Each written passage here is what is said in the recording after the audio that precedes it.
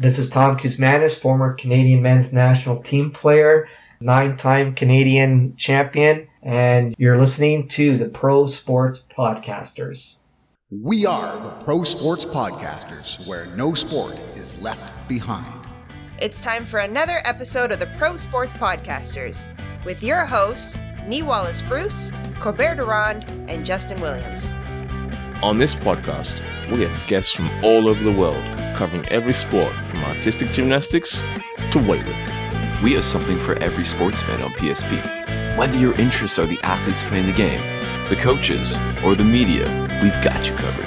Fun and informative, honest and engaging. You won't want to miss a single episode. So let's kick this off. Welcome back to the Pro Sports Podcasters. I'm your co-host, NWB, and I'm joined by Mr. Kobe. Kobe, how you doing? I'm good, buddy. I'm good. How you doing? I'm good. Very good. And we have one of the young talents of the future for Canadian soccer, or football as I like to call it. She's currently playing in Europe, and she's had quite a story in terms of her journey getting to Europe. So we're going to get into that and more. But please make welcome Miss Maya Ladani. Maya, how you doing? I'm doing well. How are you? Yeah, I'm good. It's a pleasure to have you on. And I know that we're recording in 2022, but I know that 2021, even 2020, before that, there's a lot that's been happening. Take us through it. What's been going on in your career to this point? No, you're correct. A lot has happened. A lot has changed. So in 2020, I graduated high school early online. I went to West Virginia University. Before going, I always had doubts on whether I wanted to do that or if I wanted to go directly professional. But COVID kind of halted that. So my decision was kind of made for me, and I wanted to use it as an opportunity to attempt college soccer and see the experience and have no regrets in having tried it. So then I went there for one semester. COVID shut it down early. I didn't go back in the fall. I stayed home. I trained. I did some trials, had some interests abroad. But once again, COVID affected the visa situation and everything. So I decided to go back and give university soccer one more chance. So I went back 2021, January. And my first week back, I actually ended up in a car crash. So basically what happened was the driver of the car, the brakes didn't work. We slipped over the edge. We went over and fell down one of the many hills in Morgantown, West Virginia. But I was lucky to have 2 trees stop the car and came out with minimal injuries. I was out with a concussion for about 2 months, which kind of sucked. You know, I didn't get to train with the team and solidify my spot in the starting lineup, so I was kind of behind in that sense, which kind of set me up for failure in the rest of the season. And then, you know, I was still in doubts on whether I wanted to continue in college, but I wanted to prove to myself that I could do it and that I wanted to give myself a fair shot because I wanted to see what an actual season would be like and have no regrets if I left too early. So I stayed in the summer, did all the running, the preseason, all that, and then came the fall season. Like I played almost the full game for the 2 exhibitions before the season and then half the game for the first season opener, and then my minutes just started to decrease until I stopped getting any. And there was just, you know, minimal communication between me and the coach, and I just felt like the best decision for me was to leave and embark on a new chapter. So I felt I'd given it my all and that it was no longer an environment that served me or was healthy for my mental or physical health. So I decided to leave, and I came home in the winter break. I was speaking with my parents, one of my good coaches and mentors, and, you know, we decided collectively, you know, I think it's time to give Europe my all. So a few clubs reached out, but also with COVID, I felt it was best to put all my cards into a more, I wouldn't say guaranteed choice, but like a team that I knew I would play a big role in, which is the team here in Denmark, which is called Næstved Hockey, HG. It's essentially a collaboration with, basically the women's team just joined in under the men's club. they were their own club, and now they're just starting to become professionalized, and I knew I would be playing a big role in the beginning of that, being like one of their first international signings. And I think I just knew it was a great opportunity for me to get my confidence back and to solidify a platform in Europe. And I really like the girls, the team, and the coach. I think that being under his reign will definitely help foster my abilities, because he enjoys my style of play and is not looking to change it, rather develop it. So I think that this is a great place for me to be. Sorry, that was a lot. No, it's awesome that first off that you've come away from the crash unscathed, and that you've been able to continue to pursue the passion, and that also you've ended up at a place where you're happy and that you're able to let the skills talk. Because I do remember seeing you play those games at, the Canadian under 17 and under 15 level, and I said, yeah, this is a talent. This is a talented player. So it's good that talent is shining. So we look forward to seeing that continue. Yeah, why the Mountaineers in the first place? So basically, I went to an ID camp when I was in grade 7, just for the experience. I didn't expect anything out of it, and they were interested and they wanted to make an offer right away. So being my naive 13-year-old self, I hopped right on and agreed. So yeah, it at the time it felt like the right thing to do. It felt like the right place to be. But now looking back on it, I think that I made a premature decision. And, but now I have advice for if somebody asks me like their opinion on getting recruited by colleges. I always tell them to make sure they choose the right school and to take their time and not rush it. So I got some learning out of it. Okay. And I mean, women's soccer, the dominant place of the world is North America, right? Canada and the US dominate international soccer. How have you seen the growth of women's soccer now that you're in Europe? I would disagree. I don't think that female soccer dominates in North America. I think that on the international stage, the Americans have always had greater power, and Canada now recently winning the Olympics, which was fantastic to see, that we're definitely growing. Mm-hmm. But I think now, other clubs, other teams, countries in Europe are catching up now, because power and strength is not what wins you football matches. And now the skill is becoming more prominent in the game, and those teams are starting to shine, like the Spains of the world, or the Italians even, or other countries. So, and I think that the professional level here is much greater, and the clubs that are affiliated with the men's side are definitely have more advantage than in North America. I know they have the NWSL. Canada actually does not have any professional women's soccer league. So I think that Europe is actually the place to be, in terms of football development.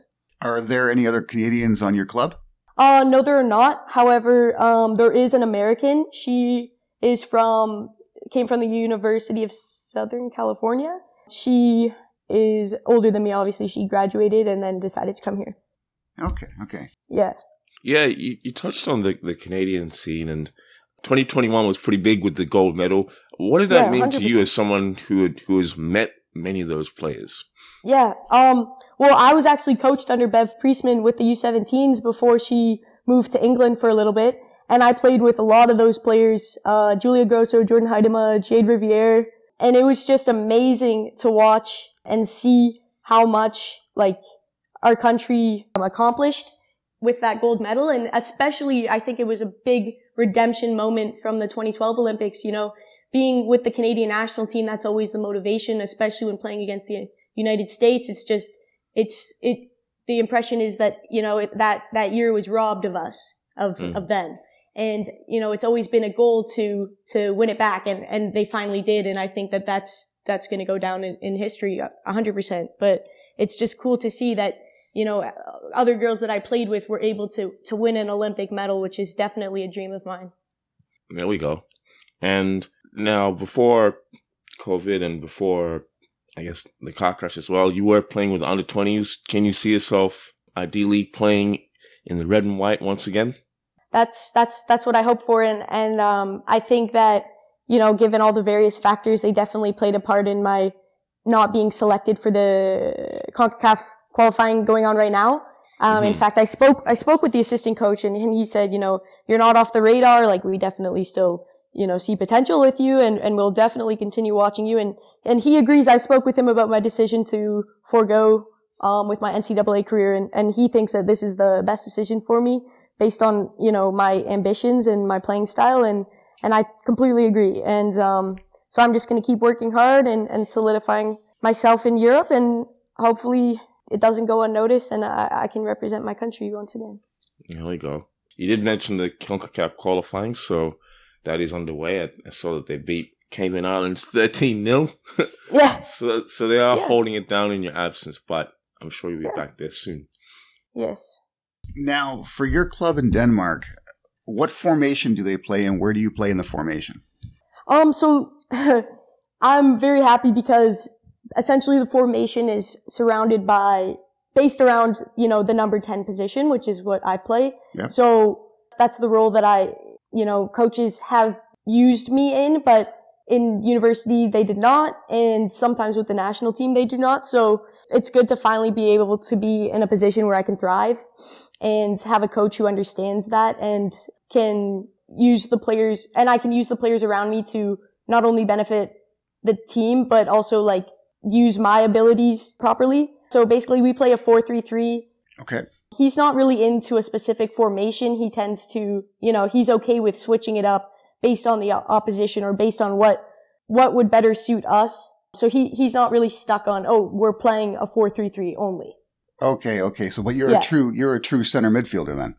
Yeah, 100%. So basically, I guess you could say we play a 4-2-3-1, and I'm with the three up top, so I'm a little ahead of the two holding, but still behind the striker. Nice. And is there anyone that you'd like to kind of style your game after? Well, of course, the greatest of all time, in my opinion, is Lionel Messi, and I've always admired him and watched him, and I would not say that I am like him because I don't think anybody could be like him, but I do try to really embody his playing style, especially for that number 10 position. Yeah, not a bad person to emulate. No, not at all. So what are some of the things that you work on the park to refine and keep your skills at the level that you want them to be and to improve them, I guess? On the which, sorry? The park? Yeah, when you're on the field, what are some of the things that you're training, I guess, individually training to improve your skills as a number 10? Yeah, sorry.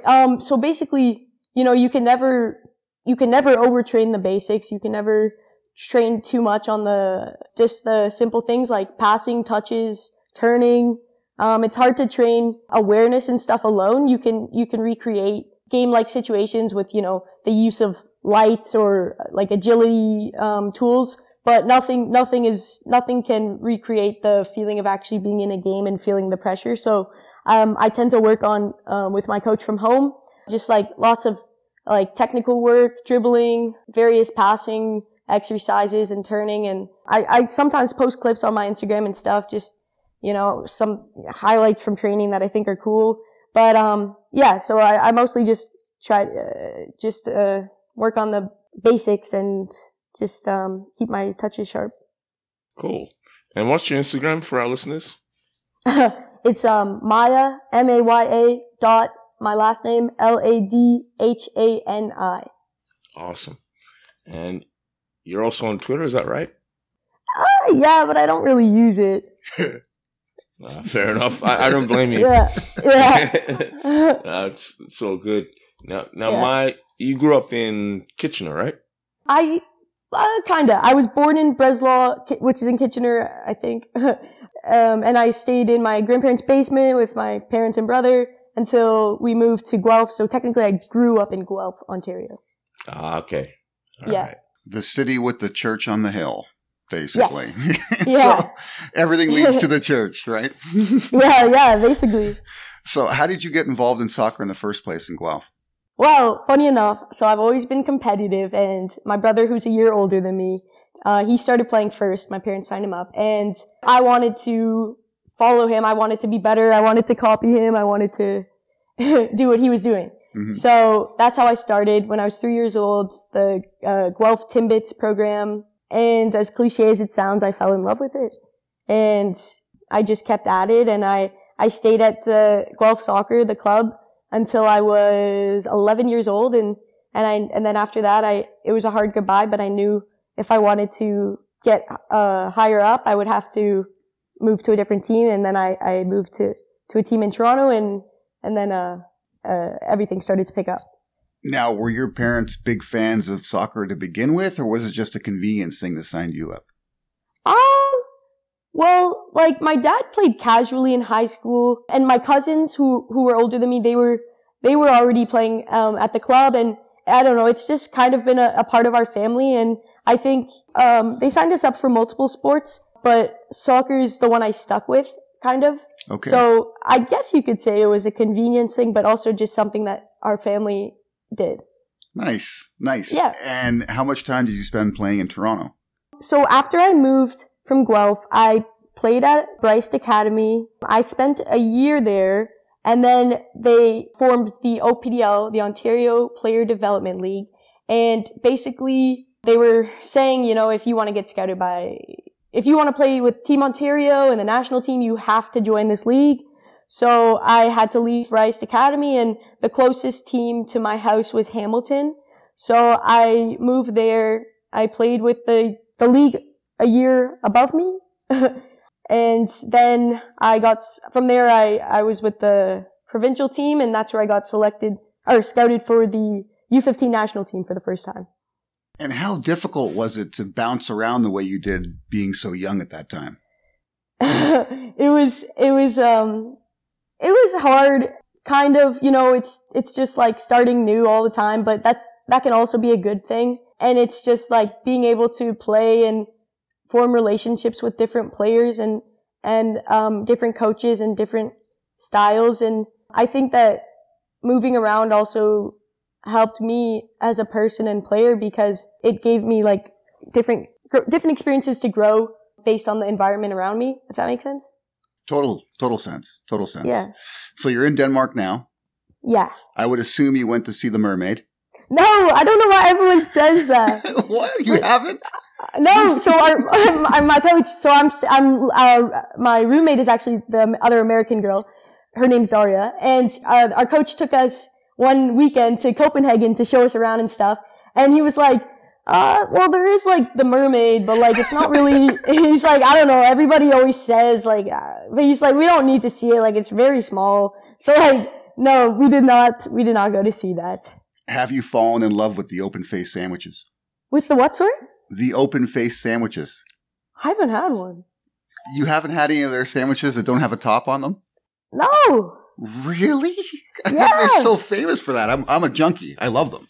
I have no idea. I have not had them. Well, you have to try it while you're there. Yeah, I do. No, but the food here has been fantastic, especially in Copenhagen.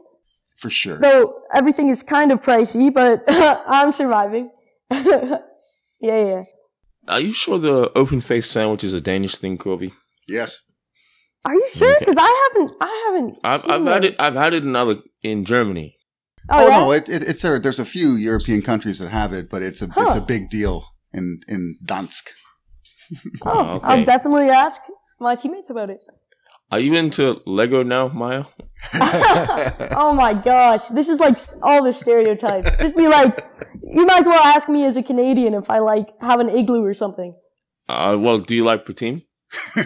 Oh my gosh, I actually don't. No, I do not. Now hold on, she dodged the question there. Have you gone to Legoland? I haven't. I have not. Oh my, you haven't done anything. I mean, busy playing. I'm always, and then my 5 days off, 3 days off, I didn't want to spend in Denmark. I wanted to explore another country. Okay, so where have you gone? I went to Switzerland. Nice. And whereabouts there? I flew into Zurich, and I briefly spent the morning there, and then I took a train to the Bernese area, went to the Bernese Alps, and then the next day I went to Lucerne, which was absolutely stunning. It was breathtaking. And then for my final day, I went to, it's the mountain of Santis. And it was beautiful. Like, it was the most beautiful thing I've ever seen. Yeah. And that was my time in Switzerland. Oh yeah. And then I went to Appenzell, which is like a little village town. Do you ski at all? I actually don't. And partially because I don't want to get injured because, you know, it's something my dad's always ingrained in me is just, you know, live carefully. Cause I don't want to, but I also want to enjoy life, but cautiously, you know. No, it makes complete sense. Yeah. You know, that reminds me of my own parents. Your dad grew up in Uganda, right? I wouldn't say he grew up because they were forced out of the country when he was 3, but he was born there. Yeah. Right. Idi Amin. Yeah. Idi Amin. Yep. Yes. That's a name that I recall. Yeah. Do you have any ties to Uganda at all, or not really? Well, basically, in the time where Idi Amin was the dictator, essentially he kicked out all Asians, all people who weren't strictly African. So all my relatives and everything had to leave, and their citizenships were taken away. So basically everybody, I have some in England and then scattered throughout Canada and I think the USA as well. Oh, okay. So, nice yeah. one. So when you're not on the field playing for NIF, which club do you like to watch as a fan? Well, now that Barcelona is under Xavi, they're starting to be better, so I'm enjoying watching them again. There we go. Yeah, and yeah, if I'm not mistaken, they may be able to get Messi back. There is that chance. So oh yeah, I can see it. If maybe in a year or so, looking at the deal that he signed with PSG, yeah. There's almost like an out. So let's see what I'm happens hoping. there. I'm hoping. Mm-hmm. I'm hoping. I don't want to get my hopes up though, because I don't want to believe everything I read until it happens. That's right. Yeah. So Maya, when does the Danish season start and finish typically? So their season is a bit different. So essentially the spring season, which we're about to compete in, starts in April 2nd is the the season opener. So we've just been playing a lot of exhibition games. And this spring season is to solidify a place in like a promotional tournament, which would happen in the fall. So basically they call not seasons, they call them tournaments. So this spring tournament is either if you don't do well, you would be in a position for relegation to the lower division, or if you do well, then in the fall tournament you play for a promotion to the higher league. Mm-hmm. Yeah, nice one. There you go. And Maya, just before we let you go, is there anything that you wanted to share with our audience? I think the most important thing is that there's no one way to do things or achieve things. There's no one route or path. My life is definitely an example of that. I didn't, have the traditional go to college, play 4 years, and then go pro. I decided to leave and start early, and I'm completing my degree online. So there's always a way to achieve what you want, and you don't, never compare your journey to those around you. I like that. That's powerful. And yeah, you've obviously overcome adversity, so those are words that I think some of our listeners will definitely take to heart and can apply. Who's your pick for Qatar? To win? To win. Well, I would want Argentina to win so Messi can finally win a World Cup and retire happy, but I don't know if that will happen. Usually, the stronger teams are, I don't know, this is hard. I say if Spain can start scoring, they should have a chance at winning because I love the way they play football and I think they play properly. They just need to, be able to finish. Okay. And last one, do you think Team Canada will make it out of the group stage? I hope so. They've been doing very well, from what I've seen, the men. Yes. So I think that with their momentum, they can definitely, I have the opportunity to get there. And actually, so yeah. Oh yeah, no, you said who would win. But I'll definitely be supporting them because, it's very historic and it's a very proud moment for our country. Yeah, I'm looking forward to it. Yeah. If you have any questions for the Pro Sports Podcasters, be sure to reach us on our Twitter account, where you can also slide into our DMs and catch the latest snippets, dirt, and other exclusive things that we will tweet check us out at P Podcasters on Twitter.